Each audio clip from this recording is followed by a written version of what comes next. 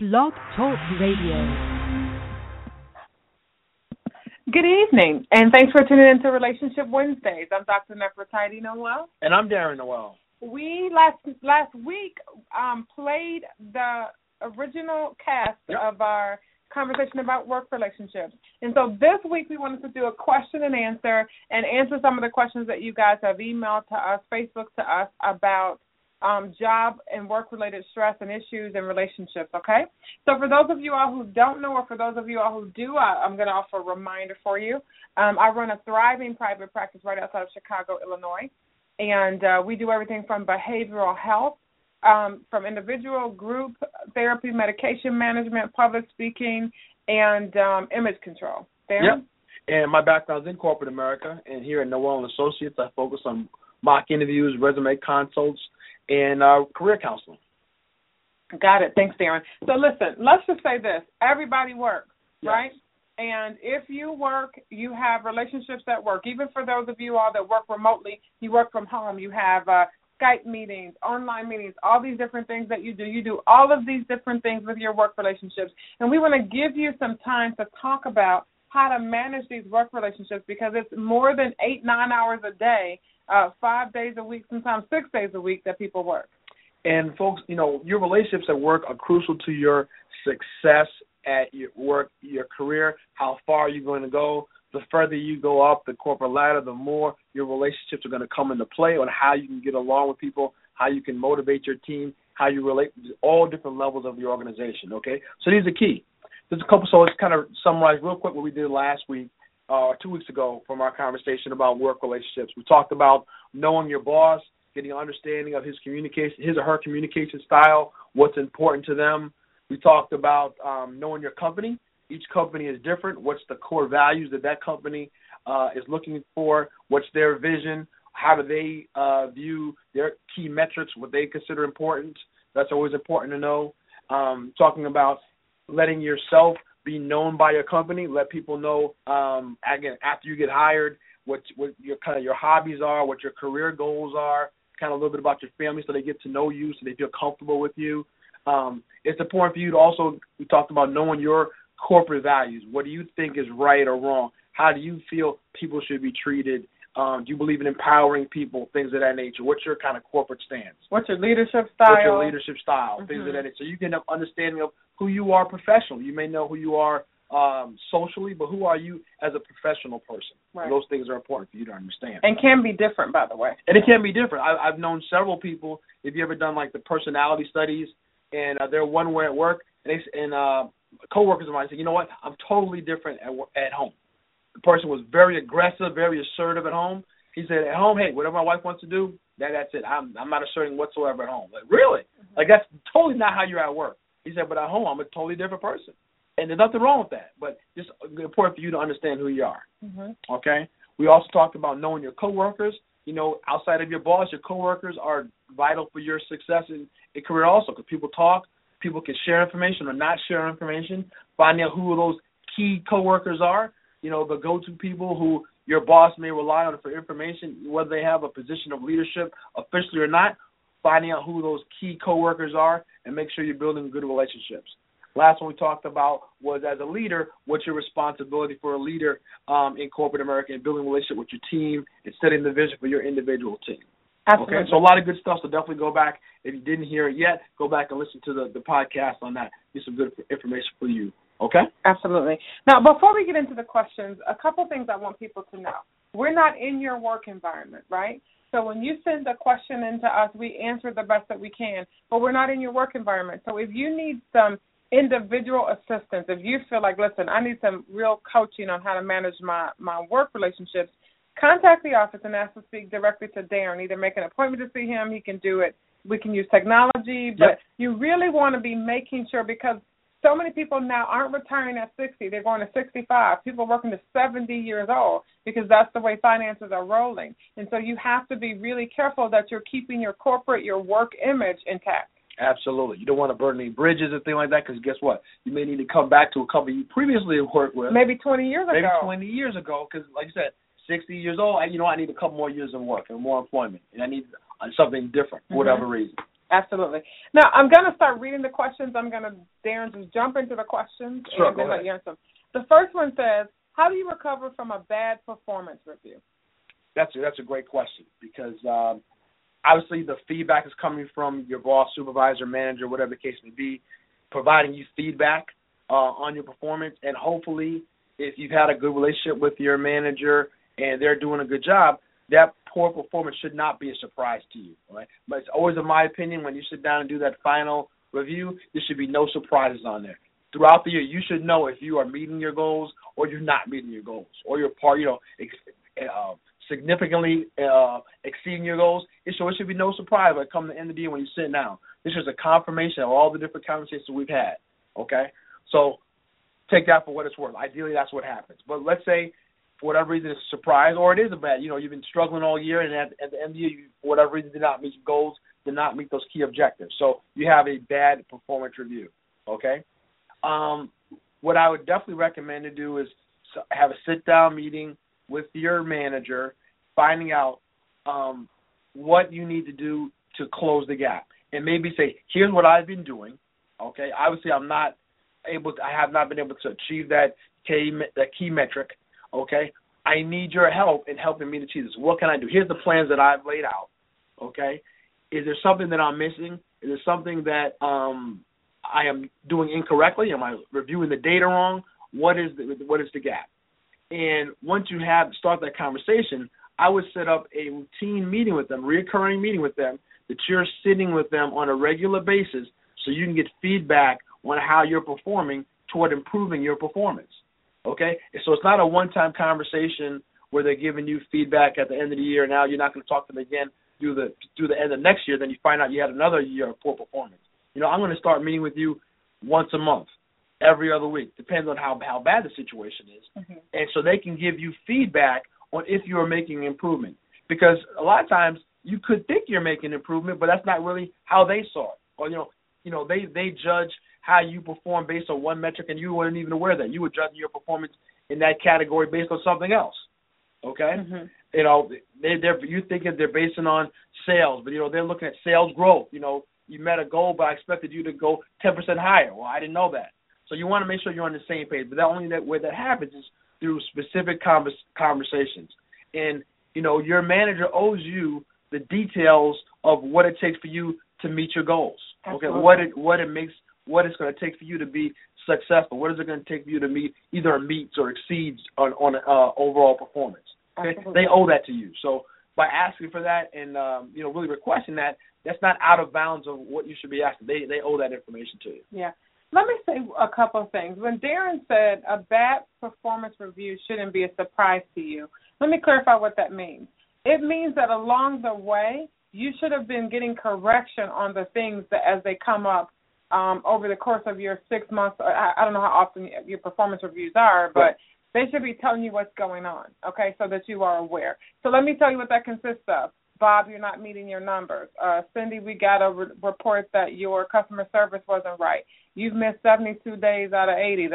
You should be knowing that these things are coming along. Absolutely. If your manager's constantly asking you, hey, I need that report, and he shows up at the end of the year and says, you're late on your reports, you either give me indirect feedback, or you probably even before that, you say, hey, listen, I keep having to ask you for these reports. They're due every Monday. They're due the first of every month. Why do I have to keep reminding you? Okay? Mm-hmm. So when you get at the end of the year, you have performance review, they say, you're late on your reports, you're below. That should not be a surprise. You're like, how in the world does that happen? Now, let me say that sometimes mistakes get made by managers.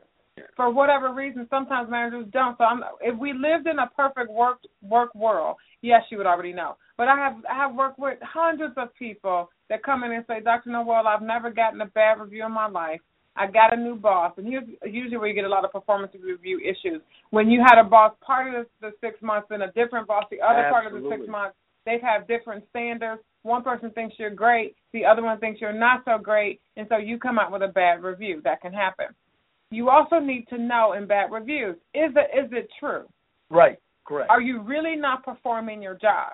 So, there are some people who always exceeded their job. Maybe you're supposed to close 50 cases, but you closed 260. Then the next year you close 15, and they say, well, what happened? I thought that you could do 260. Now you're down to to 250, what went on. So sometimes you can set yourself up for a bad review. Another thing is know why the bad review is happening. Have you offended someone? So things that maybe they used to let go, they don't let go, because we all know that there are formal rules at work and then informal rules at work. Absolutely. And so sometimes you can offend your manager, and then they start being more critical of what they see you do. So is it true what they're saying? Number one. Number two, how can you, without their support, do you know what it would take to go in and correct the situation? If you're doing a job, especially when you've been doing longer than a year or so, and you should know the job, are you working on always being better at what you do? The third thing is, if you don't know how to correct it and they can give you the support, are you amicable enough to get the support, or are you argumentative? You know, a lot of people, like, one thing not to do from a bad review is curse out the reviewer or huff up or holler and scream or you're a liar. If you really want to contest the information in, find out what the protocol is and then do that written response, whatever the things are that it requires. So the best way to recover, I guess, long story short, is find out if what you believe they're saying to be true is true, and if you've got the resources to fix the issue. Mm-hmm. And make sure you understand how they are judging that performance for you. You need to understand, because whose responsibility is it? It's your responsibility, because it's your performance review. It's not your boss's responsibility. Ideally, you know, he's going to give you all this, but if you don't have an understanding of how they're judging your performance, if there's any question, it's your responsibility to get that information from your boss so you can be successful in your performance review. Absolutely, absolutely. Second question. I've been off on disability for several months, and I'm afraid of backlash at work. How do I handle this?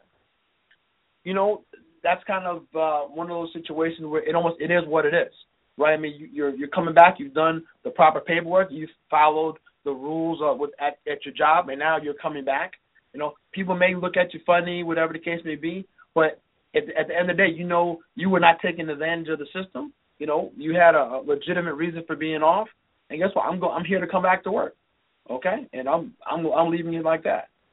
There are formal rules again. The formal rules are, most jobs you have the right to take time off, and people need to do what they have to do for their health. But they're informal rules. Maybe you being gone made Susie Snowflake do 2 jobs because they weren't going to replace the person because your job is protected by FMLA. You could possibly feel backlash from that. So what you have to do is go to work and do your job. And it's hard. That's it. You have to stop worrying about what anybody else is saying. Go to work and do your job. If there's side comments being made, let them go. Go to work and do your job. That's how you come back from that. You go to work and you do your job. That's it. I think you mentioned. I think the main thing, understanding. Guess what? You did the right thing. You followed the procedures. You were not taking advantage of it. So you should not feel bad. And I'm going back to work.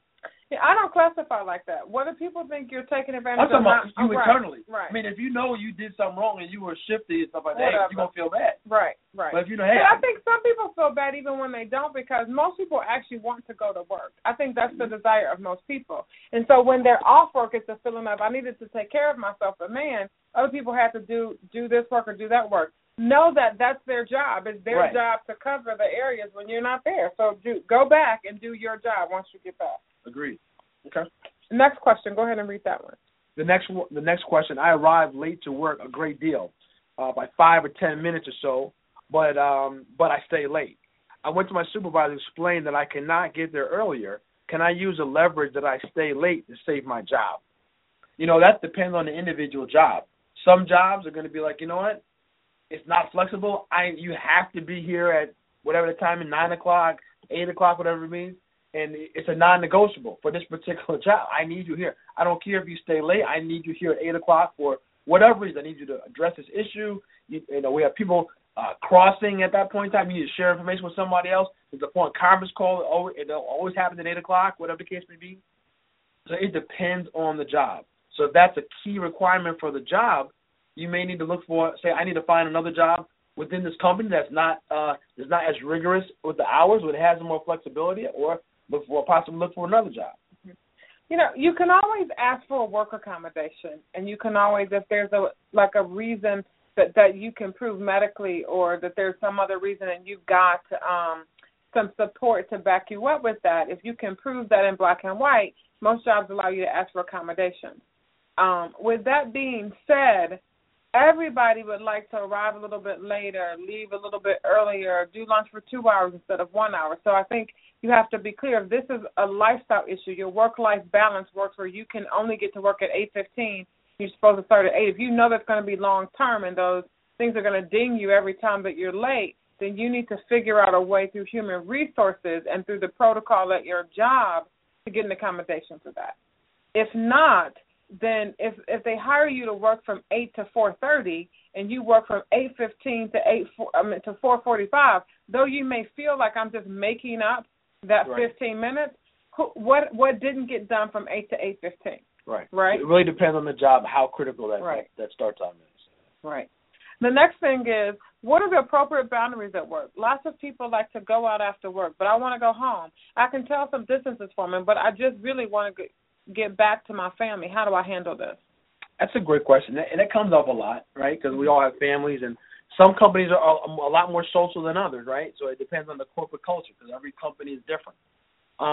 What I'd say is at least once or twice you want to be a part of that. I know one company that I was with one time, they like to play basketball, after work. Okay, it was kind of not a big deal, but hey, we want to see you out there. We were playing ball. It's team building. We feel comfortable with you. So guess what? I may not go every week, but once or twice I did arrange my schedule so I could go out and be a part of that team. So hey, I am a part of the team. It's not like I don't like you, but I have family commitment. So if I can work in the schedule once a month, when you guys go every week, maybe once a month, once every other month, I can come out there and enjoy the festivities with you guys. Okay, and that's how I would handle it. I gotta say, I've always been at jobs where they wanted me to play with them after work, and it's been always difficult because my schedule has always been so compact that I need to get back where I need to be when I need to be there. And a lot of people, maybe they've got another work-life balance, and maybe they can be gone from home for hours. Maybe they don't want to go home. What I did to resolve that issue is I did my playing with coworkers at lunchtime. Hey, you guys, let's all go out here. Let's all go out there. So that you are a part of what the team is doing, but you don't have to do it. Because I understand that, like, if I've been with you 8-9 hours a day, what are we doing at 5:30 that we couldn't have done at 12 to 12:45 at lunchtime? So I get it, but you have to.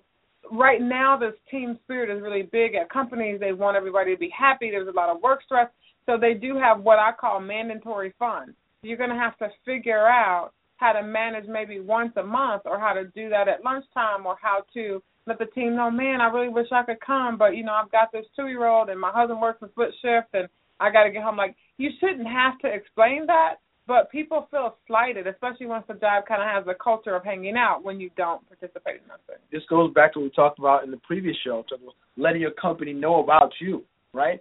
So if you do have babysitter challenges or, something going on after work, you got to pick up the kids, it's important that your coworkers, people kind of know that. See, I'm a little bit different than that. I sort of feel like if I had a job asked me before, why can't you stay past 6 o'clock? And I was just thinking in my head, I don't want to.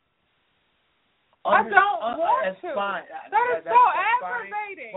Why do I have to give you 8-9 hours a day and then hang out with you for 3 hours at night? It gets messy, Darren. I'm not saying that. When you go to happy hour with coworkers, Darren, but listen though, for real. How many times have people, I know people that got fired, they got a little too tipsy at happy hour, they touched somebody, now we're talking about sexual harassment. Understood. I still believe it's important that the folks know, hey, let's say you take public transportation to work, right? Why is Darren always rushing out at this time? Oh, he can take a train. Oh, yeah, that's why. Let's set the meeting up so he can be there. So he has to catch that train. It's so people are aware of why you're doing what you're doing. Right. Okay, and when you have a after work personal commitment, and those times when you do come out, like, hey, we appreciate you making time out of your personal time to come out here once a month, once every month to come out here, because you're showing us that you do care about the team, even though you have other personal commitments. Yeah, like your house. I mean, I don't know, Darren. You and I've always thought this was like people, nephew never come out and hang out with us after work. And I still get frustrated by that. Why should I do that? I don't have a problem with someone can't do that every single time I know people do it for lunchtime. Let the whole group go out. But that's what I'm saying. Make it a lunch. Now, I was good with that. That's not me. When I worked at this one place, I had lunch with the group every day. Like, I was awesome. That's totally not me. Like, my lunchtime is mine. I like to get myself ready for work, focus on what I need to do. Maybe call my wife, check in with her. You didn't call me today for lunch. What did you really do at lunch? I did. Okay. Thank you. So everybody's different. So you got to kind of find a workaround to still do what you need to do personally with you, but also at least try in some form of fashion appease the group. Well, I put it on my husband. I say my husband gets really aggressive if I'm not home with dinner ready at a certain time. All right. Next question says, how do you ask for a raise? Good question. Everybody wants more money, right? For me, the biggest thing on raise is data, information, verification, showing why you deserve a raise. Without any documentation or data why you deserve a raise, it's just your opinion. So that's not really in the cards. Also, I think it's important to understand the corporate culture. Is that company the type that give raises? I don't know that many companies, that used to ask for a raise and get a raise. Most of the time now, it's at a set time of year. It's based on performance, and it only happens on an annual basis. Okay, but every company is different. Some companies, you don't have it set in. It's just when you achieve something, then you get a raise. So however it's going to work, you have to have information and data, documentation stating why you deserve a raise. Meaning, these were all my metrics, or KPIs, what I had to achieve. I've significantly exceeded all of these in the time frame that was allocated. I believe I'm due for this raise. And, that raise may come with, okay, you've done very well here. Here's another position for you. Or we're going to expand your position. You were over East Coast. Now you can handle East Coast and Midwest. Okay? Right. You were dealing with one plant. Okay, but we have another plant a couple cities away that's kind of struggling. We're going to have you put over 2 plants. Okay, so that may come up as you ask for a raise. They say, okay, we do see that you are highly impactful to the company, doing very well. We're going to give you that raise, but here's some more responsibilities going to come along with it. So be prepared for that. Let me say something. Be prepared for them to say no as well. Yes. Raises don't happen because you need a new car. Raises don't happen because your kid left and you need to give them money to pay for their apartment. Generally, there is a salary cap on a lot of positions just based on the work that you do, not on your worth as an individual, but so right now they are picketing about having minimum wage go up to $15, and people are really fighting to have that done. Right. And the companies are arguing the job that you do is not a $15 an hour job. And so we wanted these jobs to be for teenagers after school or on the weekends, and so we could pay them $8, $9, right? Yes. And so when an adult says, well, man, I can't feed my kids on that, I need $20 an hour, it's not always going to be possible. I think that's a great point. And again, it talks about the specifics. We're just going from a general question here. Is the raise you're asking? Did you get another degree? Or is it within the pay range for your position? Correct. Right? Are you trying to, your pay range is, from X to Y, and you're trying to move to Z, or are you just trying to get closer to Y? That's the correct information we don't have here. When you're trying to move out of your pay scale, that's a total different situation. Now we're talking about you're going to need to change positions. That's truly trying to do that. Absolutely. If you're trying to get to the closer cap for your position, then bringing up data, having that information to share, and I would have that information really tied into performance review time is a good time. I was just going to so put that on your, so if you had your performance review back in March, right? Well, let's say it's coming up in May. You're going to have your performance review with your boss, and he gives you that annual increase. You know what? Boss, I'd really like to see this be bigger next year, next time raises. What do I need to do to get a bigger raise? Absolutely. And have that conversation with him. Absolutely. Yeah. Okay? Yeah. Okay, next question. And this one is a good one. It says, I have kids and they call me a lot on my cell phone. The job hates it, but what can I do? This is a big one because I know I've seen it where it's caused issues. People are too much on the cell phone. You're in a meeting, we can't find you. You're always on the phone. You're supposed to be here at work. One thing is it set times, with your kids to talk to them if they need to be talked to that frequently. my lunchtime is this time. I can take a break this time. So they're not randomly calling you out the day, but there's set time. You know, I got a break at 9 o'clock. I got lunch at noon, another break in the afternoon, and have that planned out if possible. Okay, if that's at all possible. Okay. You know, one of the things you want to work on is setting boundaries with your children. I mean, unless you have a chronically ill child that has to, I mean, those things are very different. And then again, this is something you work out with HR for an accommodation. You have a chronically ill child. You have your mother at home who's ill and you're taking care of her. I mean, if those are things you're doing, you formally set up accommodations for that. If it's that Billy and Susie, okay, they text you when they get home from school, okay, that's fine. Then they beat each other up over a peanut butter and jelly sandwich and they text you to figure that out.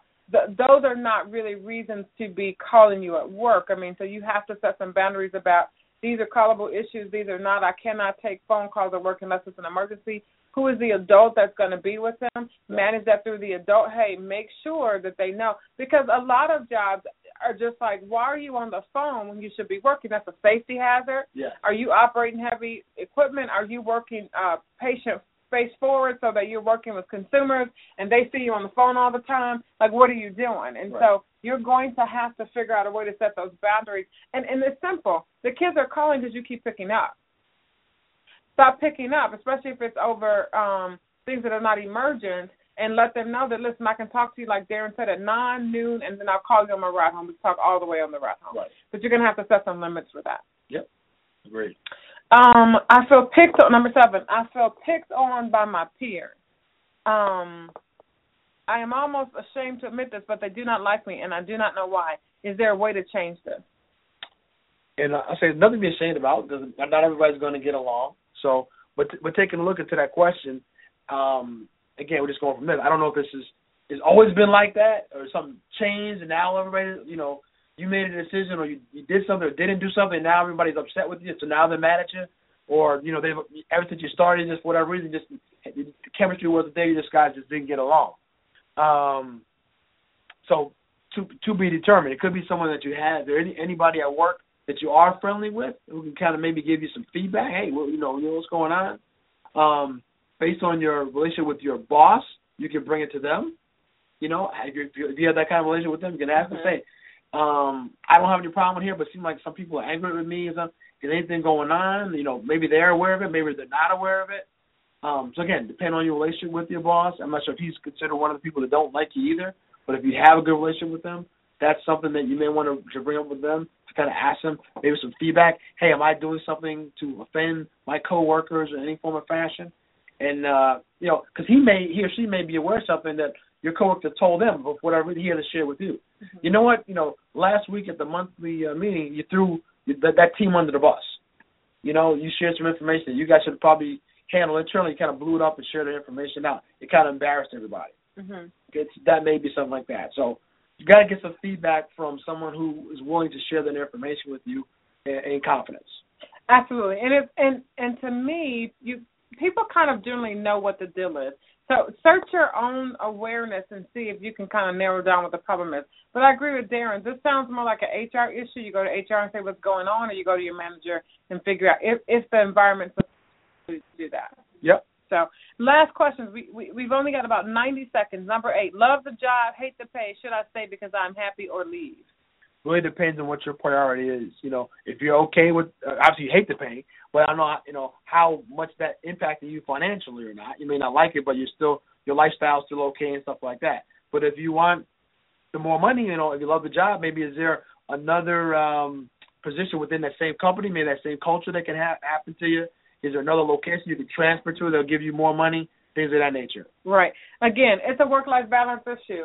Is your sanity for sale? If so, for how much? You know, right. That's the question you have to ask. And I think lots of people go through that. I know some of the best jobs that people tell me that they ever had are the ones that paid the least. Sure. Absolutely. Yeah. Next question. Any advice to new managers on how to handle peers that are now your subordinates? You know, be ginger with that, okay? Because obviously you don't want to burn those bridges with those folks that were friends that you had before, and now that you moved up, you have to turn the tide and make a relationship that it is where you are now in charge, okay? But I wouldn't try and embarrass them or overdo it in front of them. Like, you got to listen to me now. Now I'm the boss, and I'm going to bust you out. And if you know some information that they had, that you guys are doing together or stuff like that, take that gingerly. You know what? I know we were doing this before. Now I can't let us continue to do this. Be ginger with that. Okay? Absolutely. Well, we're out of time. We'll talk to you next week. Have a good evening. See you next week. Bye-bye. Bye-bye.